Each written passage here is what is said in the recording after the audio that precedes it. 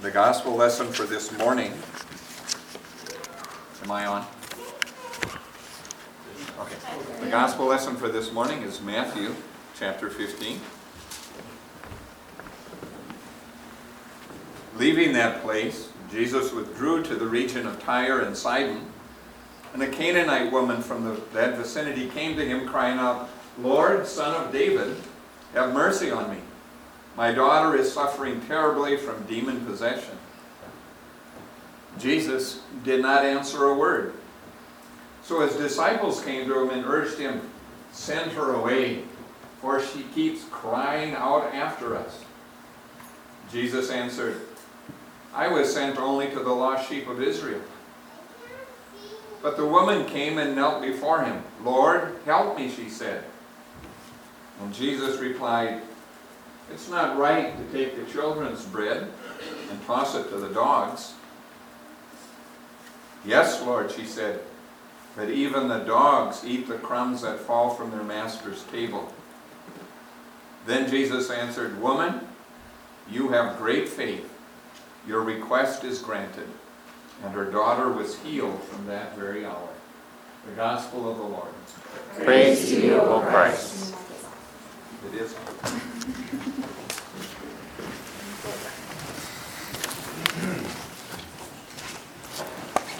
So Pastor Megan says you maybe do want to hear me.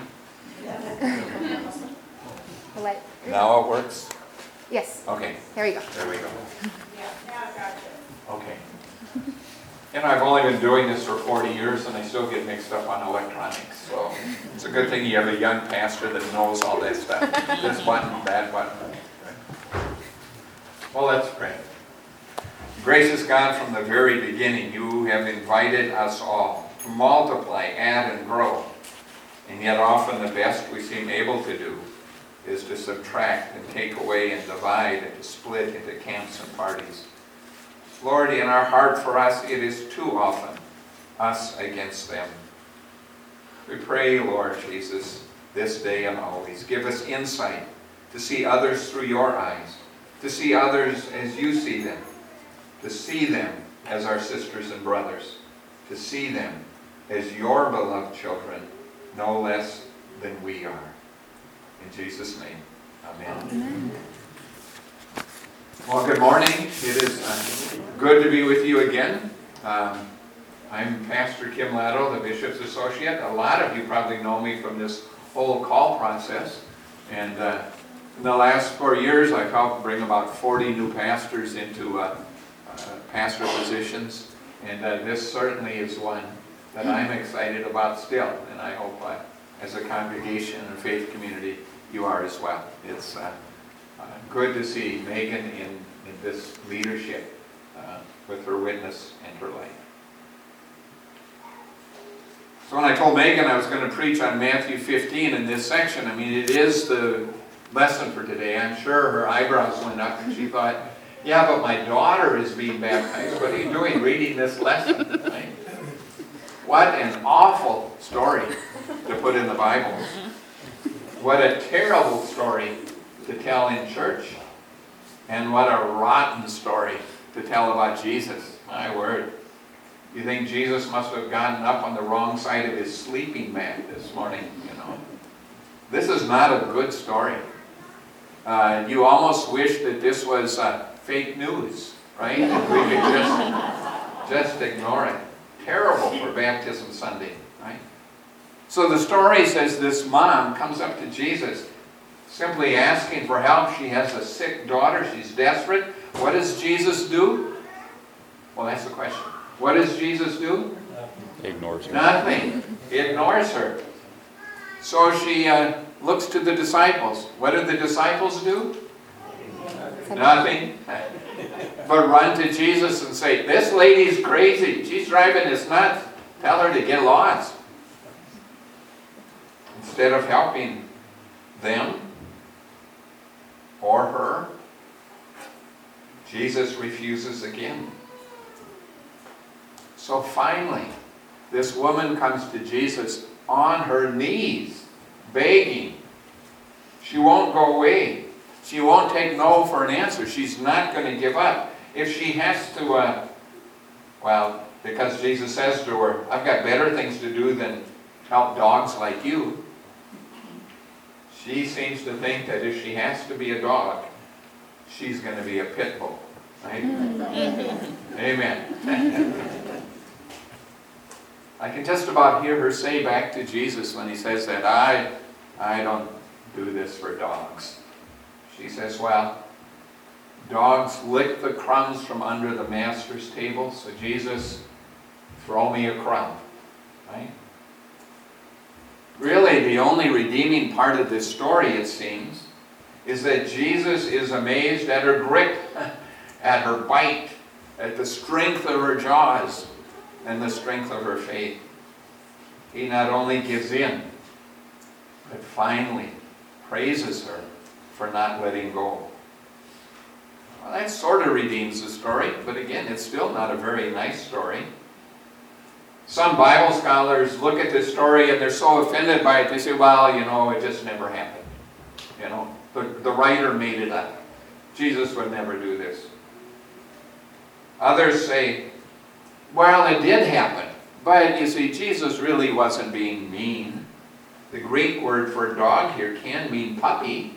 So maybe he's just calling her a little puppy. Isn't that cute? Aww. Besides, they say, Jesus was just joking. We know leaders who do that. I'm just joking, right? Testing her faith to see if it was really a true faith. Trouble is, Jesus wasn't speaking Greek. He would have been speaking Aramaic. And Aramaic has a word that Jesus uses, and it means dog. Yeah, there's just no way around that. And besides, if Jesus was just joking, how cruel. If Jesus was just trying to test her faith, how cruel, right? This is a woman in desperate need. So some say, well, it is a rotten story, and it probably happened, but Jesus was just being a typical man, maybe, a typical Jewish man of his day, chauvinistic towards women, putting them in their place, and maybe just chauvinistic towards everybody who isn't Jewish, like he was. But they say this woman was so persistent. Jesus was changed that day and had his eyes and his heart open. Well, a lot of possibilities here. Let's put Jesus on a shelf for a little minute and just talk about this woman, okay? Matthew says, well, she's a woman. She's the mother of a sick daughter, possibly being Canaanite and coming to Jesus in this area. She's probably a farmer's wife from the hill country. It's clear that she's not Jewish. She's not one of the chosen people that God has sent Jesus to. She's a Canaanite. Well, that's a hated enemy of Israelites. She doesn't share the same beliefs about God that they do. She really is an outsider, a stranger, an alien, right? But like most mothers, when it comes to the health and welfare of their children, this mom's a real pit bull. And she refuses to take no for an answer. I see some mothers shaking their heads. Yeah, she's tough, think of me, they're saying, right? This woman goes toe-to-toe with Jesus. She sets her jaw, she shouts out her need, and she does act like a dog with a bone, right? Not letting go. What's interesting, last week, Jesus called his disciple Peter, the water sinker, a man of little faith. And he's an insider. Today, Jesus calls this woman, this stranger, this foreigner, a person of great faith, persistent faith. And she's an outsider. Jesus gives in. She gives what she needs right then and there. She has no right really to come before Jesus, to ask anything of Jesus, but that doesn't stop her. And so Jesus ends up blessing a person who does not even follow him. A person who isn't even a member of his own faith. So then, it's a good Minnesota term. So then, what's the lesson you and I are to take from this story? It is in the Bible. Could it be a focus on persistence? So it's like, when you pray, step up to Jesus. Don't take silence. Don't take no for an answer. When you pray, bite down and don't let go until you get the answer you need. That could be it. Not a bad lesson. Or it could be more simply thinking about discipleship.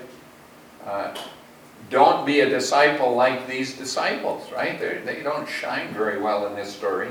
Don't put yourself first. Don't push others away. Don't expect Jesus to take care of problems that you're meant to handle. I mean, they could have responded to this woman in a better way. Or maybe it could be simply that this woman is teaching all of us still not to be smug insiders, thinking we have our life and our faith all put together. When we think that we have Jesus on our leash, right? Pulling on Jesus to do what we want. We learn the lesson that God seems to have arms more open to others than we're willing to welcome. Right? The disciples push her away. We do that with others.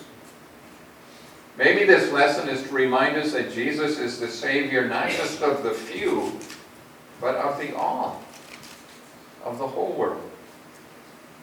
Maybe the lesson means to say God is so much bigger, with arms so much wider and more open than we ever seem able to imagine. God does not shut out or cut off those that we're quick to exclude, and we do that all the time. Immigrants, aliens, LGBTQ, you name it. Remember, at least in Paul, the Bible says that God was in Christ reconciling what? The world to himself. Amen. The world. Not just us, not just our nation, certainly not just our denomination. When we're convinced that we're the ones among the saved, but they, whoever they are not, we best be careful. Drawing lines and drawing boundaries. They could be Canaanites. Well, this Canaanite woman got what she needed. The lesson, the story could be that God operates with a different map when it comes to the work of Jesus in this world. Remember, God's in charge of inclusion, despite our desire often to exclude. So maybe the lesson is simply, we could learn both tenacity in prayer and faith and humility from this woman's story. But here's what I take from the story this morning. That woman on her knees is me. I'm a Gentile too. I'm an outsider to Judaism, to Jesus, the Jewish Messiah. I come from a far country. Washington's a long way from Israel, right? I'm not always on target with my own faith. That's not an automatic guarantee even for bishops' associates. I know that I have no right to demand anything from Jesus, that I can only with this woman also daily beg and ask for God's mercy. That I have a chance, maybe that we have a chance to be included in all this that God is doing in Christ is really just a gift of grace, right? It's all grace. God, by sheer loving grace, has shown me and us whom to turn to when we have a need. God has been merciful. And I think if God can be merciful to me, then there's probably no limit to whomever else God can show mercy and forgiveness and love, just as they are also. Still in all, this really is a terrible story this morning. But maybe it's simply terribly powerful, terribly good, terribly graceful and grace-filled, terribly over the top in grace and mercy. So I know this about my heart. This day and each time I come across this story, I give God thanks for the witness of this despised, oppressed woman who has the jaws and the heart of a pit bull. And I can only pray that my own eyes keep turning to Jesus and that my own knees bow before Him and that my trust and my hope stay centered on Him so that my needs can be brought before Jesus with just as much boldness and determination and faith as hers. And maybe that's in your heart as well. William Willimon, former chaplain of Duke University and Methodist bishop in Arkansas, one of his writings says that Jesus was known for the width of His embrace. And I think of Jesus on the cross with arms extended, and I think those arms, one hand touched the other by going all the way around the world. But His embrace is that wide. His reach is deep and wide, open to all sinners, which is all people. So to be a part of Jesus, to be baptized into Christ, like Hadley is going to be this morning, is to be made a part of that same wide, inclusive reach. To be baptized into Jesus is to be caught up into God's plan to reach who? Whom? Everyone. Everyone. The whole world that is reconciled to God in Christ. A world that includes even me and you and all of them, whoever them may be. The word is that God is in Christ, reconciling all of us all, right? So today, we believe and trust that the arms that hold the whole world can and certainly will hold and embrace a child. This child, Hadley, who this morning is drawn into the shared wide family and that ministry of welcome and reconciliation through her baptism into Christ. And for that, for this woman whose terrible story ended up in Scripture, terribly powerful, terribly grace-filled, we praise God for such grace, now gifted to Hadley and us as well. Amen. Amen. May that peace